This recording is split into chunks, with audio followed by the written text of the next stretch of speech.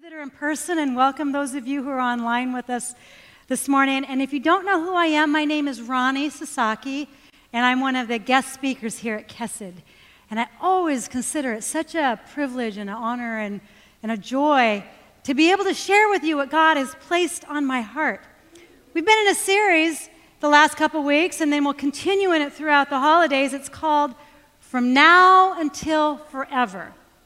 And it's all about capturing the moments in time that matter the most. Last week, Danny focused on anxiety and worry. The title of my sermon today is From Complaint to Contentment. We're going to take a look at how we show up when things just don't go the way we wish they had. Either everything falls apart, something goes wrong, or what I find is so often the case is the people that we love the most just don't behave the way we wish they would. So what do we do in those situations? Well, we're going to talk about that today, and we're going to open up the Word of God and see what He has to say about this. So let's go ahead and begin with prayer. Dear Heavenly Father, we just are so grateful to be able to come together and worship You, praise You, open the Bible and learn, receive everything that You have for us. Jesus, I ask that we all have open hearts and maybe just a little bit of fun today as well, Lord. We dedicate this service to You and are ready for everything that You have for us. In Your holy name, amen. Here's what I've noticed about moments in time that we want to capture. Sometimes they come out of nowhere, like that moment that Dave told us about when he was downtown Portland and all of a sudden he heard somebody singing a song that had great meaning to him. And then there's other moments in time that we plan, sometimes a year out, sometimes even longer out. Well, this fall has been filled with many moments that my family has wanted to capture. Back in September, my daughter got married. And we began planning her wedding a year in advance. Now, when we started planning it and picking the venue and all the kind of stuff that you have to do way early, we were right in the middle of all that was COVID. But we thought, oh, no problem. A year from now, we will no longer be dealing with any of this stuff, right? Well, lo and behold, as the weeks began to roll along leading up to the wedding, new mandates, new regulations, and we were just holding our breath that everything would be okay and we would be able to have the wedding. And I can tell you, it was absolutely perfect. All the planning, all of the selections and preparations, everything just came together exactly the way we wanted, and it was just a beautiful time for my family. And I brought a picture of our wedding to share with you guys. Aw, isn't that sweet? But I think there's a person in everybody's family, you know that one person, that when you're trying to get a group photo or a family picture, they refuse to cooperate. You think that the people could just stand there just for a couple seconds, put on a smile, so we could get the pictures done quickly. In my family, it's my husband. Never wants to smile just right for a picture. He's always got to kind of be the goofy guy. In fact, check out this picture from my wedding. There you have it, all right? There's always one in every family, and in my family, it's my husband. But one of the other moments that we've celebrated a lot this month is our 33rd anniversary. And people that know us know that that is nothing short of a miracle that we have stayed married that long. Just to give you an idea of the differences in us, is my husband's really an extreme version of the class clown, and I am sort of an extreme version of the serious student. And somehow we came together and we've made it work all of these years. I have a picture to show you of us in one of those moments. Beautiful moment at my daughter's wedding where everything is seemingly perfect. But you got to know the story behind this picture, because there's always a story, isn't there? Of those moments that we capture, there's something that kind of goes on behind the scenes that leads up to that. And in this picture, the wedding was over, the reception had barely even begun, there was no dancing going on. People were just milling around. The DJ had begun to play a nice song, and I was just mingling with the guests, and my husband grabs my hand, and he says, "Come on, let's dance." No. I mean, First of all, I think I'm probably one of the world's worst dancers, and because of that, I feel very self-conscious, and nobody else was dancing. I said, it's not time to dance yet. We can't.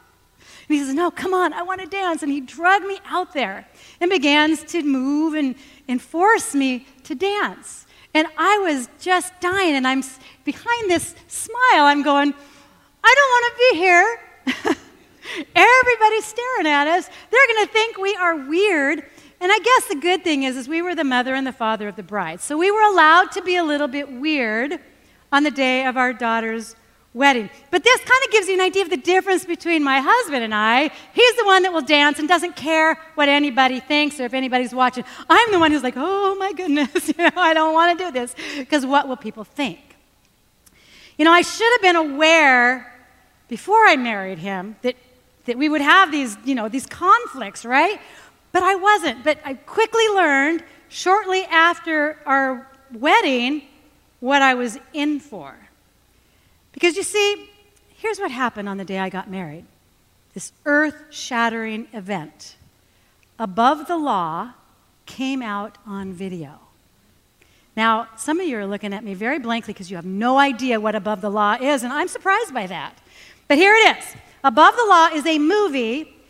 The star is a guy named Steven Seagal, who is like this martial arts expert Aikido guy. He does all these fancy moves, and of course the movie is full of violence, to shoot them up and slam them down and break their arm and do all those kinds of stuff that my husband loves because he's a martial artist. We had already seen the movie in the theater. But lo and behold, on the day of our wedding, it was released in video. So he went out and rented it. Now, some of you don't even know what renting a movie means, but back in the olden days, there were stores with video cassettes that you could rent and go take them home, put them in your VCR, and watch them. So my husband did that on our wedding day. He thought for sure that sometime during the day, he would have time to watch his now favorite movie. And you can only imagine that, of course, he had no time to watch it. Goodness, we were getting married. But after the wedding, on the way to the hotel, which, by the way, was the Hilton in downtown Portland, we had a friend who was a manager, and so for the price of a regular room, he got us the Alexander Suite. It's like the presidential suite on the very top floor. It takes up half of the upstairs. There were like 16 rooms, a grand piano, like 3 TVs. So we're in the elevator going up to the top floor. The bellboy's got all of our bags. We're clearly newlyweds. And my husband is in the elevator going, do they have a VCR in the room? We really need a VCR. I'm glad you guys got it. I wanted to crawl underneath the baggage and hide in the corner. And I wanted to holler at the guy, the reason we need a VCR is so we can watch Above the Law. Really, I'm telling you the truth. The kid is going, well, sir, I really don't know. I don't know if there's any VCRs in the room, but if there isn't, here's who you need to call. So the minute we get into the room, my husband begins to run from room to room, and sure enough, no VCRs. So he gets on the phone and begins to call engineering, the front desk, housekeeping, even room service, saying, you guys got any VCRs? Man, we have got to get a hold of a VCR tonight, right now. Can you even imagine the rumors going around the hotel? Hey, I wonder what those newlyweds in the Alexander Suite need a VCR for. Well, again, needless to say, we did not get to watch the movie on that night. But it's okay because the very next day, we were staying there for 2 nights. We drove home and got our own VCR and brought it back to the hotel. The problem was the cables would not connect our VCR to the hotel television sets.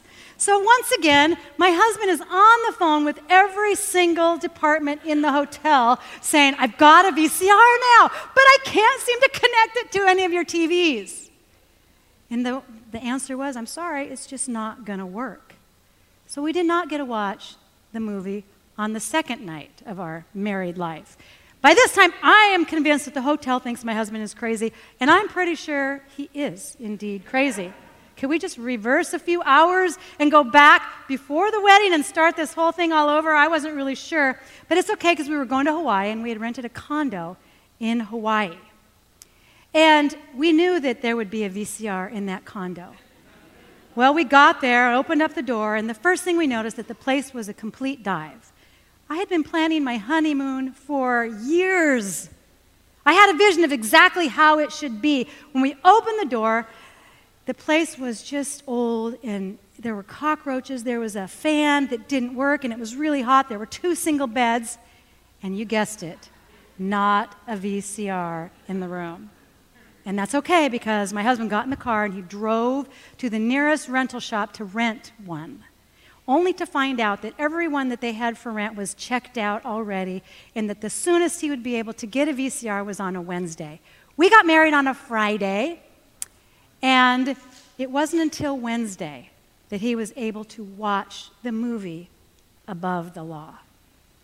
And thank goodness he finally had his chance.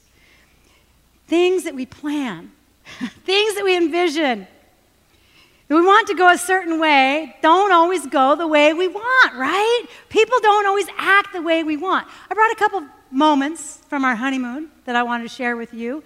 Here's one. Now, don't let that smile on my face deceive you once again, because I wasn't very happy, especially with my husband at that particular moment.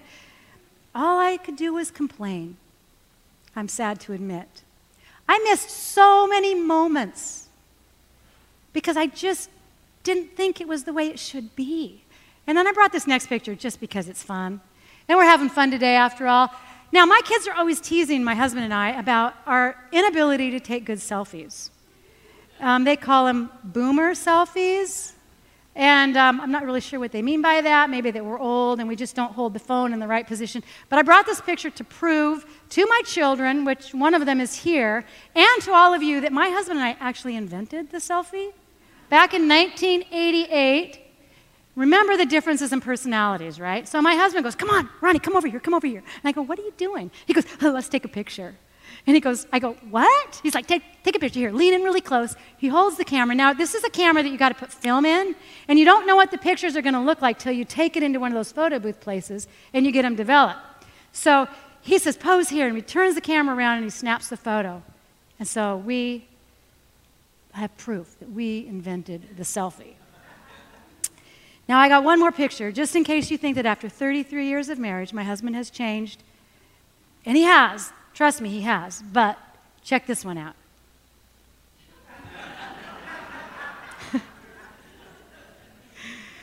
Oh, my goodness. I wonder how many moments we miss in life because things just don't go the way we think they should. And we get so distracted, and we get so caught up in our stuff. If I had to go back and do it over again, I know that I would have laughed so loudly at the whole thing about the VCR because it would have been so funny to me now if I could just go back and redo it. I mean, there was so much that was good. Who could have even afford to stay in the Alexander Suite? I mean, we couldn't then, and we still can't now. And there were just lots of other things. We were in Hawaii, for goodness sakes. How can you not have a beautiful time in Hawaii? And I missed so many of these moments. And I think it's very safe to say that many of in this room, we experience that same disappointment. We have plans, we have the way we think it should be, and it doesn't look that way at all. So we begin to complain. We begin to gripe, moan and groan. Some of us do it verbally, out loud, so everybody around us knows exactly how we're thinking. And then some of us just do it on the inside, where we suck it all in. And then we hope somebody notices how miserable we are, right? Especially during some holiday dinners. If one person suddenly has to do more of the work and they don't know why everybody's not helping them. Has anybody else experienced this besides me? I mean, this is what we face. Well, I think when we have this state of dissatisfaction and complaining, definitely leads to discontent. And the Bible teaches us to be content. How do we shift from discontent into content? We're going to look today and see what the Bible does have to say about this. And my favorite book is Philippians. And Philippians is just a beautiful letter that Paul wrote to the church in Philippi. And this book has been called several different things, but three of them are the epistle of excellent things, the epistle of joy, and the epistle of rejoicing. Doesn't it just lift your spirits hearing the words excellent things and joy and rejoicing? And the thing about this whole book is Paul wrote it while he was in prison. And it's filled with all these some short verses, and they're very impactful and powerful, and he kind of hits us with one right after the other. And one of them, early on in Philippians 2:14, is this: do all things without grumbling or disputing. Well, is that even possible? I mean, how can we even do that? I know some of us, I don't think we could even have a conversation if we don't grumble and dispute, particularly the last couple years. I mean, we get together and he says, can you believe that? Can you believe this? Oh my goodness, what have they done now? And we just go back and forth. Can we even have a conversation without grumbling or disputing? Well, I'm not really sure, but Paul says to do that. Well, then how?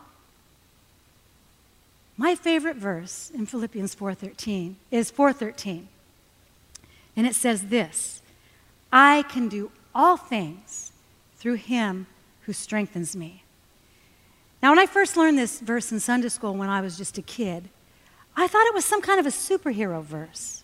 I only had one leg, and so I was always trying to do physical things to prove to the other kids that I could do everything just as good as they could. So I took this verse and I thought it meant I can do all things, like maybe leap tall buildings or run really fast or all these things. And even though the verse gave me great comfort in the things that I was dealing with at the time, I realized later on that I was taking that verse completely out of context. Because when we back up just a few verses and we begin to read about what Paul really meant, it is not exactly about leaping tall buildings, although it's pretty darn close when you figure it out. Philippians 4:11 through 12 says, not that I am speaking of being in need, for I have learned in whatever situation I am to be content. I know how to be brought low. I know how to abound. In any and every circumstance, I have learned the secret of facing plenty and hunger, abundance and need. Now, when Paul uses this word content in here, it's actually a Greek word, autarkis. Autarkis. I wrote the pronunciation so you guys can practice trying to say it. And it means entirely self-sufficient. You see, it's a heathen, pagan word, and it's meaning that within ourselves, we are constantly striving to reach a state of contentment.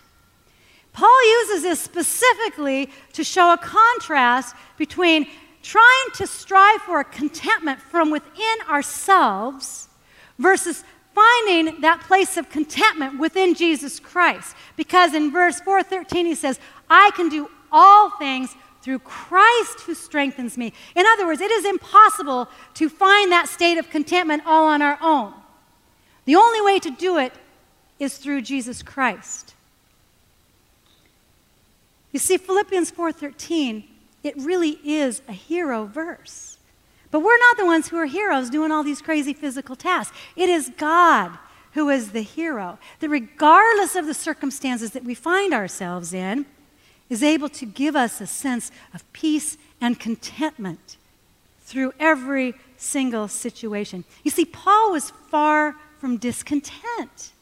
One could even say that he was truly an expert on what it means to be content. And if ever a person had a right to complain, it was him. If ever a person had a right to grumble, it was him. Those of you who have your Bibles and want to read along, 2 Corinthians 11:24 through 28 is a rundown of some of the things that Paul endured during his ministry. Are you ready? Because this is quite a mouthful. Here we go. 5 times I received at the hands of the Jews the 40 lashes less 1. That's 39 in case you are not a math wizard. 3 times I was beaten with rods. Once I was stoned. 3 times I was shipwrecked. A night and a day I was adrift at sea, on frequent journeys, in danger from rivers, danger from robbers, danger from my own people, danger from the Gentiles, danger in the city. Okay, keep going.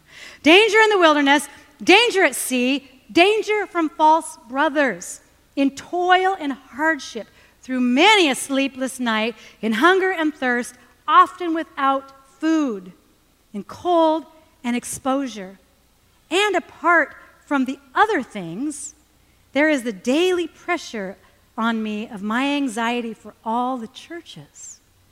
So not only is he dealing with all these horrendous things that he's being put through, he still is worrying and thinking about the churches. Paul was an expert on what it meant to be content, no matter what the circumstances. He knew that contentment didn't matter on the things that were going on around outside us. He knew that contentment was a state of the heart. So let's take a look at an example from the Bible of another person who wasn't quite so good at being content. A person who maybe complained just a little bit here and there. Her name is Martha. Now, I love Martha. I feel like I can really relate to her. I think Martha is to women in the Bible what Peter is to men. Martha just blurts out whatever she's thinking, and she lets the chips fall where they may. And then afterwards, tries to clean up the mess. And we know that she was a good person. First of all, Jesus loved her and her family. John 11:5 says, "Now Jesus loved Martha and her sister and Lazarus." You see, Martha had a really nice home, and she would open it up for Jesus and the disciples to be able to come in and have a really awesome meal and to take a rest. And oftentimes, Jesus would just commune with the people, and it was a very intimate time. So Martha was a really good person, but she tended to complain. So let's begin her story in Luke 10:38. Now, as they went on their way, Jesus entered a village, and a woman named Martha welcomed him into her house. And she had a sister called Mary, who sat at the Lord's feet and listened to his teaching. But Martha was distracted with much serving. Pause there for just a moment. This sounds so familiar, doesn't it? Does this sound at all like any of our Thanksgiving or Christmas dinners? Just a little tiny bit? Says Martha was distracted. Mary, her sister, was sitting with Jesus. She got to have this nice communication and time with Jesus, but Martha was distracted. Some say that she was troubled greatly. I say she was just discontent. She was not happy with the situation. It did not look like the way she wanted it to. You see, complaining and grumbling can so easily become a habit. And pretty soon we find that no matter what situation we're in, we just tend to complain and grumble. And I think Martha got caught up in this just a little bit. Her moment was ruined. So what did she do? She marched into the living room and began to complain to Jesus. She even went so far to tell Jesus what to do. In other words, she said, "Fix it." Luke 10:39-41. And she went up to him and said, "Lord, do you not care that my sister has left me to serve all alone? Tell her then to help me." But the Lord answered her, "Martha, Martha, you are anxious and troubled about many things." You see, Jesus is telling Martha, you're going to miss the moment. And he uses her name in a very loving, reproachful way, because he's trying to correct her, but he does still love her. He's calling her out on her stuff in a really delicate, gentle way that really only Jesus could do. He says, "Martha, Martha." And it's the same way that he speaks to Simon Peter when they're in the upper room, and Jesus is just about to tell Peter, "You know what? You are going to deny me 3 times. And he says in that same loving way, "Simon, Simon." And we see him as he turns to Martha. And he wants to teach her so that she doesn't miss it the next time, so that she can capture the moment. In Luke 10:42, he says, "But one thing is necessary. Mary has chosen the good portion, which will not be taken away from her." You see, when we capture the moments that are the most important in our lives, they're ours to keep forever. They can never be taken away. Mary chose to be fully present with Jesus. Martha did not, and she missed it. We have another experience of Martha in the book of John. This is a little bit more of an intense moment because her brother Lazarus has died. Now, the 2 sisters, Mary and Martha, they had called Jesus to come in hopes that Jesus could heal Lazarus, and Jesus did not show up in time. In fact, he didn't show up until 4 days after Lazarus' death. So again, we have Martha barging out to Jesus because she's disappointed in him. Furthermore, she continues to tell him what to do as if she's again saying, fix it. John 11:21, Martha said to Jesus, Lord, if you had been here, my brother would not have died. You see, it's a little different this time. I believe in the first story about the dinner. You see, Martha was reaching within herself, her own abilities, her own ways to find this state of contentment. Now she's approaching Jesus. Her brother has died. She is completely broken. So even though she's still Martha, she still blurts everything out just exactly the way she's feeling it. She comes to him in a completely different manner. Rather than relying on her own abilities and her own self, she is now relying on Jesus and the strength that he can now give her in this horrible situation. And when she goes on to tell him to fix it, here's how she does it. She says to him in John 11:22, even now, I know that whatever you ask from God, Jesus, God will give it to you. And in Martha's complete state of surrender, Jesus does fix it for her. He did not fix it the first time. He teaches her how to surrender. And now he fixes it for her and for many other reasons. Martha surrendered to Jesus. She relied on him and his strength. I don't know about you, but have you ever had those moments where you just complain to Jesus, Lord, if you'd only done this, or you'd only done that, or if they'd have done this, or if they'd have done that, and we cry out to God, and you got to hear the complaints as they just kind of roll off. And I think to myself, is it always wrong to do that? And I don't necessarily believe that that is so, because I believe that Jesus listens to us, whatever state we come to him in. But notice the difference between crying out to Jesus because, shoot, I'm just mad. It didn't go the way I wanted it to do. And I'm mad. Versus, Lord, this is beyond me. And I'm going to surrender to what is, what you have. And by your strength, regardless of the circumstances, that I can find that place of contentment.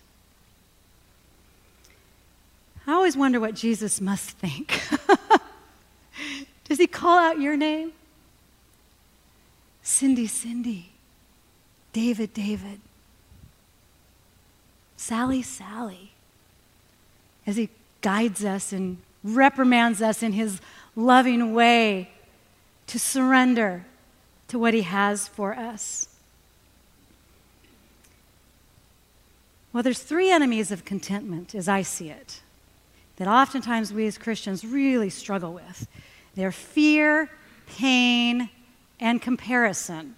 And I'm going to just stop on that whole word comparison for a moment, because not only do we compare ourselves to others, which is a really dangerous place to be. I once heard a speaker who I highly respect say, curiosity did not kill the cat, comparison killed the cat. Not only do we compare ourselves to others and how we think others are doing it better than us, we compare ourselves to the way we think it should be, this vision that I believe that we have inside our heads of how everything should be, whether it's the dinner, the party, the tradition, the gathering, whatever the case may be, the honeymoon, the wedding.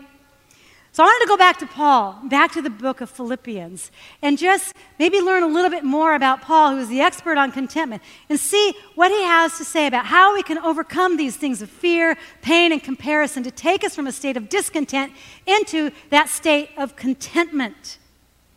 And I think there are three ways that he gives us to turn our habit of complaining into a habit of being satisfied. The first is to rejoice in the Lord. Praise and worship Jesus Christ. Philippians 4:4 says, rejoice in the Lord always. Again, I will say, rejoice.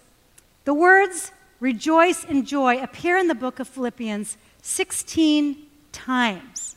Sometimes I get this feeling that we think as Christians that we're not allowed to be happy. We're not allowed to be joyful. Or maybe that we think if we're new to Christ, that now that I'm a Christian, everything is just going to work out so hunky-dory. And when it doesn't, we become really disappointed. And we think, how can I rejoice in the Lord when I just don't feel like it? Well, it's because God is worthy of praise. He is worthy of our rejoicing, regardless of how we feel in any given moment. And it is one of the very best ways to create peace and contentment in our lives. So you ask, well, how can I even do this if I don't feel like it? I'm going to give you a way. Open up your Bible to the last 5 chapters of Psalms. So when you don't feel like it, just read them. And I'm going to give you a sampling right now of some of the verses that are in these chapters. Psalm 147, praise the Lord, for it is good to sing praises to our God, for it is pleasant and praise is becoming. Verse 4, he counts the number of the stars. He gives names to all of them. Great is our Lord and abundant in strength. His understanding is infinite. Verse 7, sing to the Lord with thanksgiving. Sing praises to our Lord on the lyre. And then in chapter 148, verse 1, praise the Lord from the heavens. Praise him in the heights. Psalm 149, verse 1, praise the Lord. Sing to the Lord a new song, and his praise in the congregation of the godly ones. And then Psalm 150, which is the last chapter in Psalms, verse 1 and 2, praise the Lord. Praise God in his sanctuary. Praise him in his mighty expanse. Praise him for his mighty deeds. Praise him according to his excellent greatness. And then the last verse in Psalms, let everything that has breath praise the Lord. Praise the Lord. There's something about reading it, saying it, and hearing it. Oh, but wait a minute. Not everybody can hear it. Hey, Jan, I got an idea. Would you teach us how to sign praise the Lord so that we can feel it as well? Absolutely. Okay, so I'm learning too. So we didn't do this in any of the other services. Okay, show us what to do. Praise the Lord. Raise your hands. Open them big. You're praising everything. Okay, open up your hands big because you're praising everything. Shake them up to God. Praise. Praise.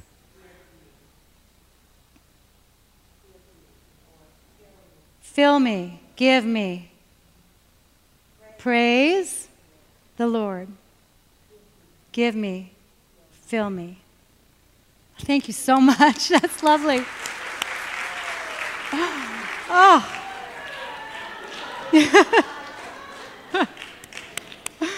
Oh. That's how you praise the Lord. It's amazing when we start to get out of our own circumstances and focus on God. It changes the way we feel. Okay, number 2. The second tool to combat fear, pain, and comparison is gratitude. Philippians 4, 6 through 7.